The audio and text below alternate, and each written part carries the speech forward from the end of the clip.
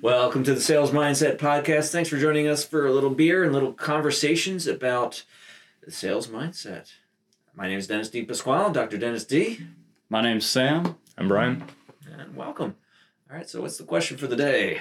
All right, so the question for today is how can salespeople cultivate resilience in dealing and overcoming challenges they face as being a salesperson? Alcohol. No, actually, that's not a good answer, right? That's what we're doing right now. So. Yeah, no. So resilience, it's one of the areas that I'm familiar with, but I haven't really dove into the research on it. But resilience is just this ability to bounce back from failure, just the ability to really handle it. So the first thing is to start with your emotional intelligence, to recognize when your emotions are getting the best of you. The second is to recognize when change might need to be embraced. So I think of COVID as a great example of that. And I'm not someone who handled it well, to be transparent on that one. But the biggest thing for resilience is the more you practice it, the better and easier it will get. And oftentimes that requires you, going back to emotional intelligence, to really be able to learn how to create the emotions that you need to get through something. The other part of it, and we spoke about it in the last podcast, is having your why, having a reason for doing what you are going to do. And I think you have to look at it at two levels. There's the I'm taking care of customers. I'm bringing good stuff to customers. And just because this asshole was a dick to me doesn't mean that I shouldn't stop trying to find the customers that I'm going to be able to bring something good to. But also realize it's good for you. It's good for your future. And so when you're hearing a lot of no's and you go a week without a sale, you go 2 weeks without a sale, you go 3 weeks without a sale, you've got to, one, hold on to the understanding that it's going to happen. It's a numbers game. Unless even the worst conversion rate is still a conversion rate if you give it enough time. There's always going to be someone that hears what you want and is like, yes. But you have to put those numbers out there. And then trust that it's going to happen and it has to happen for you to move forward for your career. If you give up on sales is the biggest meritocracy, the biggest equalizer. And if you take that easy way out, you will have basically not learned how to really work for something. Yeah, so I really love this question because I think it talks a lot about, well, I think everything as being a salesperson is a challenge. I mean, even when you actually do finally get the sale, it was a challenge to get there. You don't walk into a sale. You don't call up somebody and they're like, yeah, I want your product. And what I think this really connects to what you talked about in your class with grit. And it's probably the most, it's one of the best ways to determine if you're going to be successful. Do you have the grit to persevere when things aren't going to go well? Because things are not going to go well majority of the time. Like what would you say is going to be like the best conversion rate that you could achieve, like realistically? Oh, well, it truly depends on the industry, but we're looking probably like 30%. I mean, think about it, it's like batting average. Best batting average is usually around 330%. Probably the same thing for your conversion rate. Now, that being said, some inbound sales, if someone's an inbound salesperson, they're like, oh, I've got a conversion rate of 75%, they're coming to you. You don't have to actually reach out to them. Something Simon Sinek said to me once really resonated with me. And he said, at least 10% of the people are going to love you no matter what. So unless you're saying something that's turning them off, you should have, at base, a 10% conversion rate. What I love about grit, and I didn't even realize about grit until I started putting the training course together, when I was putting some stuff together, is, in your class, I tell you that your conversion rate's going to start off 0. Week 1, 0. Week 2, 0. Week 3, 0. Week 4, 0. And then it has this logarithmic curve, this exponential curve, where you start to see growth. So the more you do, the more your conversion rate will be. And that's experience. That is just exactly what has been shown, that the more people have truly tried, not lied, because people lie on their projects all the time, the higher their conversion rate is. To that end, that exactly fits with the grit formula as well. And I've never connected it, but the graphs are exactly the same. And so the grit formula, and this is Dr. Angela Duckworth put this together, is she found that skill is talent times effort. Achievement is skill times effort. So achievement is talent times effort, or effort squared, and that's that curve. And what it means is, for you guys in your early sales careers, you've got a long time before you, whatever a long time is, but you've got that trailing tail of no results until you start seeing results. It's not just in sales, though. Look at anyone who's considered an overnight success, quote unquote overnight success. No one ever pays attention to the amount of stuff that they got wrong, the amount of failing that they had to do. That's another thing. You got to embrace failure.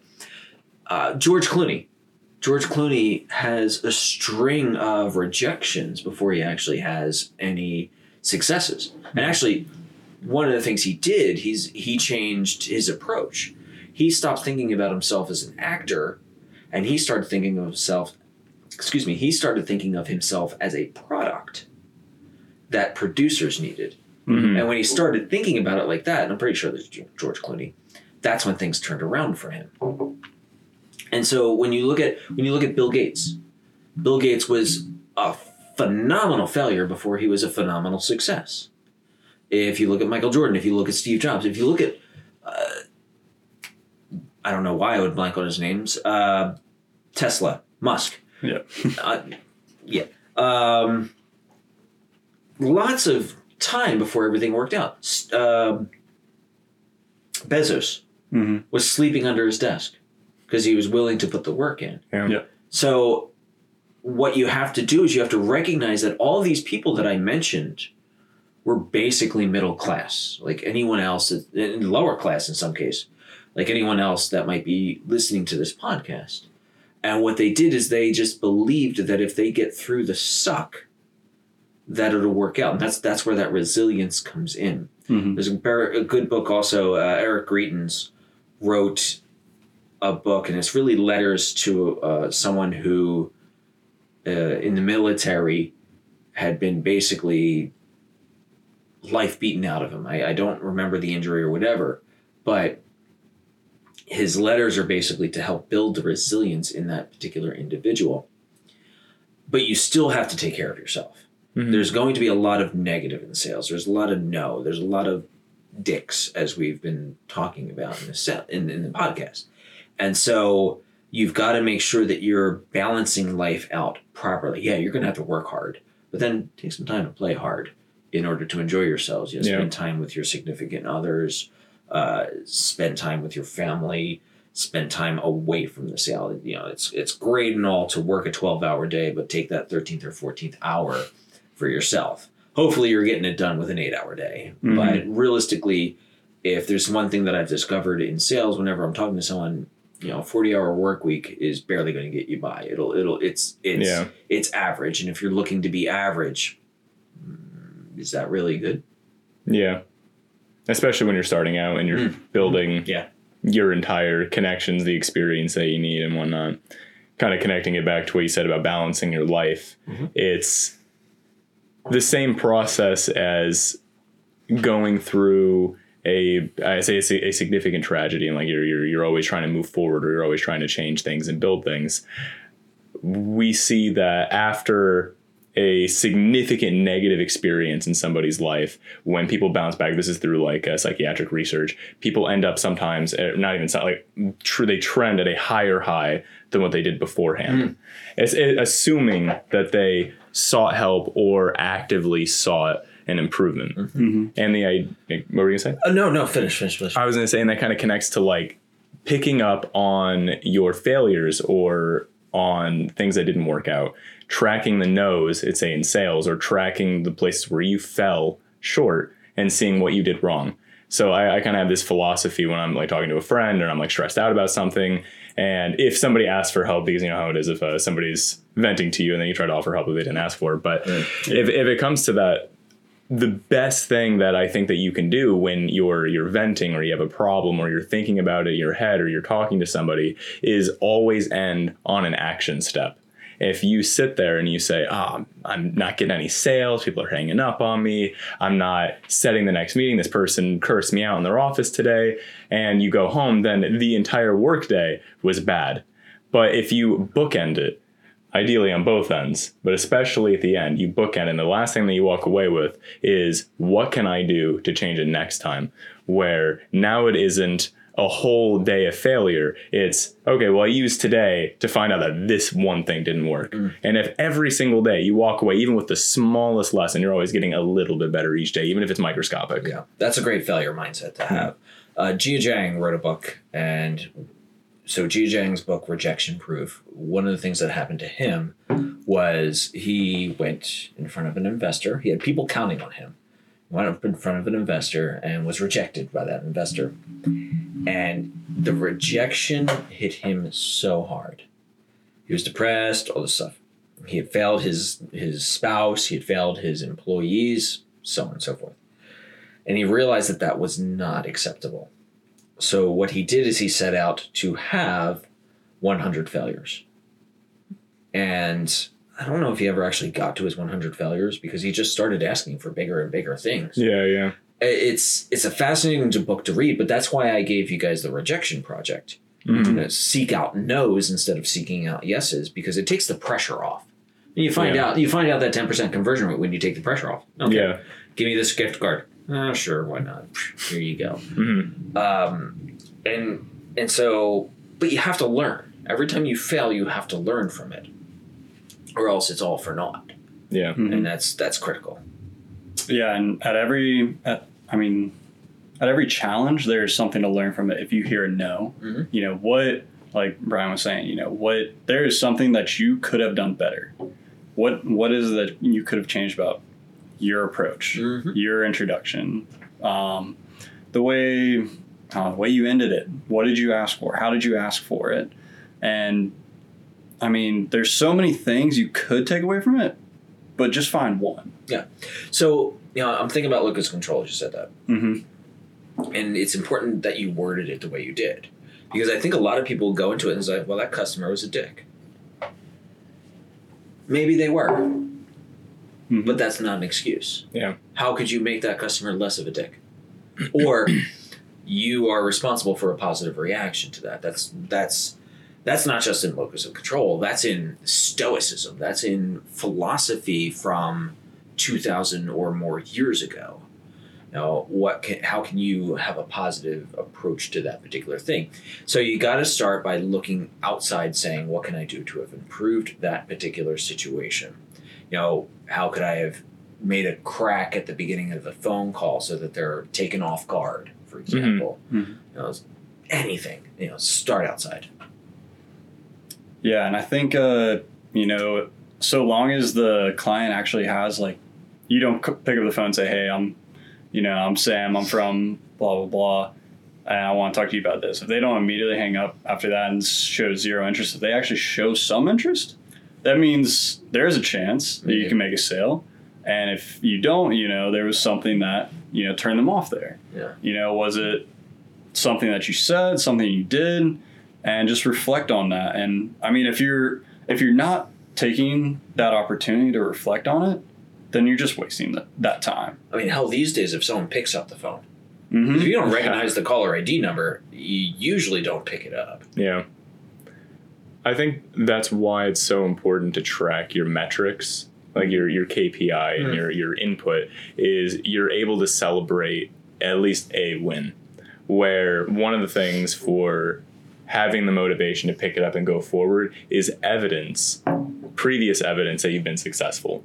And I think that's why goals are so important, and hitting progressional goals, not just large pie in the sky goals, or I want to sell $100,000 this year. If that's your only goal, then it's going to be a lot harder to achieve than if you say, okay, well, if I want to do that, let's break down the amount of people that I should call based on my KPI. Say, okay, I should be calling 75 people every single day to do this.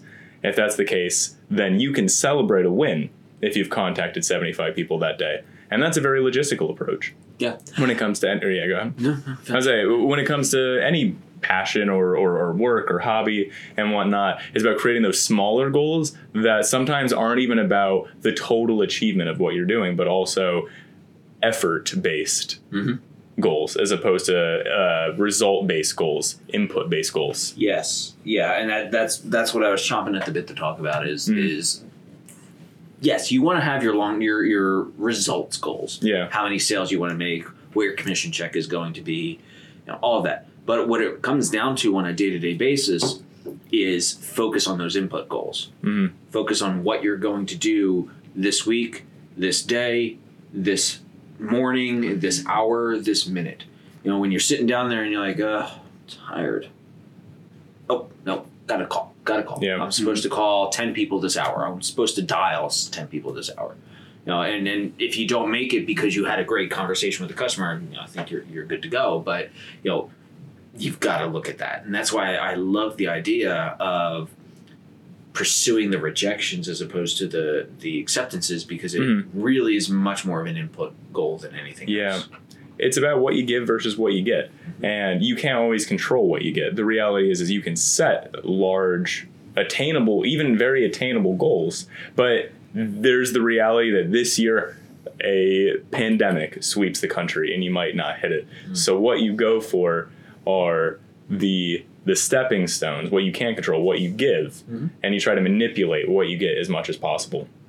Yeah, I really love that about setting the not focusing on the results, because if you talk to anyone, they're gonna say, "Oh yeah, I want to do this." Like, but kind of like the second step and like the next step forward from that is what are you gonna do to get there? And if you could probably ask multiple people if they tell you like, "Oh, I want to get these results." Okay, well, what are you gonna do to get that? Majority of them, in my case, when I've talked to them, they don't really have an answer. And if you know your KPIs, okay, I need to do 100 calls per week to get that. And that gives you a plan. You wake up in the morning, okay, this is what I need to do today. You're not waking up in the morning, oh yeah, I want to get $100,000 of sales this year. Yeah. What should I do? If you're always asking what you need to do next, if you're always planning, you're not acting, and you want to set up the plan as much as possible. Yeah, as soon as possible as well. And just go after it. Yeah. Action without perfection either. Don't worry about perfection. Yeah. My favorite quote from American Pie, I don't know if you guys, this might be before your time, is when the two girls are talking in high school, and they're talking about having sex, and the one, I think her name was Vicky, was like, I don't know, I'm looking for this, and blah, blah, blah. And her friend's like, it's not a space shuttle launch, it's sex. Just don't worry about it. Yeah. Not that I would encourage that, but like the just focus on it. I was thinking of fitness as a great example of this, because if you have fitness goals, you are not going to see results from fitness goals right away. And in fact, if you look 1 week to the next, you're not going to see the results. It's not until you look 5 weeks or several weeks as opposed to 1 week at a time. And so it's just focus on the input effort, focus on the activities, like you were saying, then you'll be able to get to where you need to go. And you got to just trust the process. Yeah. I love the saying, well, it was somebody, I don't know who it was, but I saw a video of him. He was saying, everyone knows the saying, practice makes perfect. Like, all right, get that out of your head. Because no one ever is going to achieve perfection, but practice makes better. Yes. Yeah. No, that's great. Every day, to anybody out there who, plays a sport, plays a game, that, every time, the more time you spend on it, the better you get. And that is an undeniable fact. The more experience you have in it, the better you will be. There you go. So when it comes to that resilience, just practice. Just put your effort into it. I'm going to call him out for yawning, but I think that's a good flag that Brian was yawning. So we probably should cut the podcast off here. But this has been a great conversation. Resilience, it's not something that's going to happen overnight. It's something that you do have to put that effort into, but just trust in that process. Any final thoughts, guys? That's good for me. Yeah, I think so as well. All right. Well, thanks for joining us for a few beers and a few conversations. And we will see you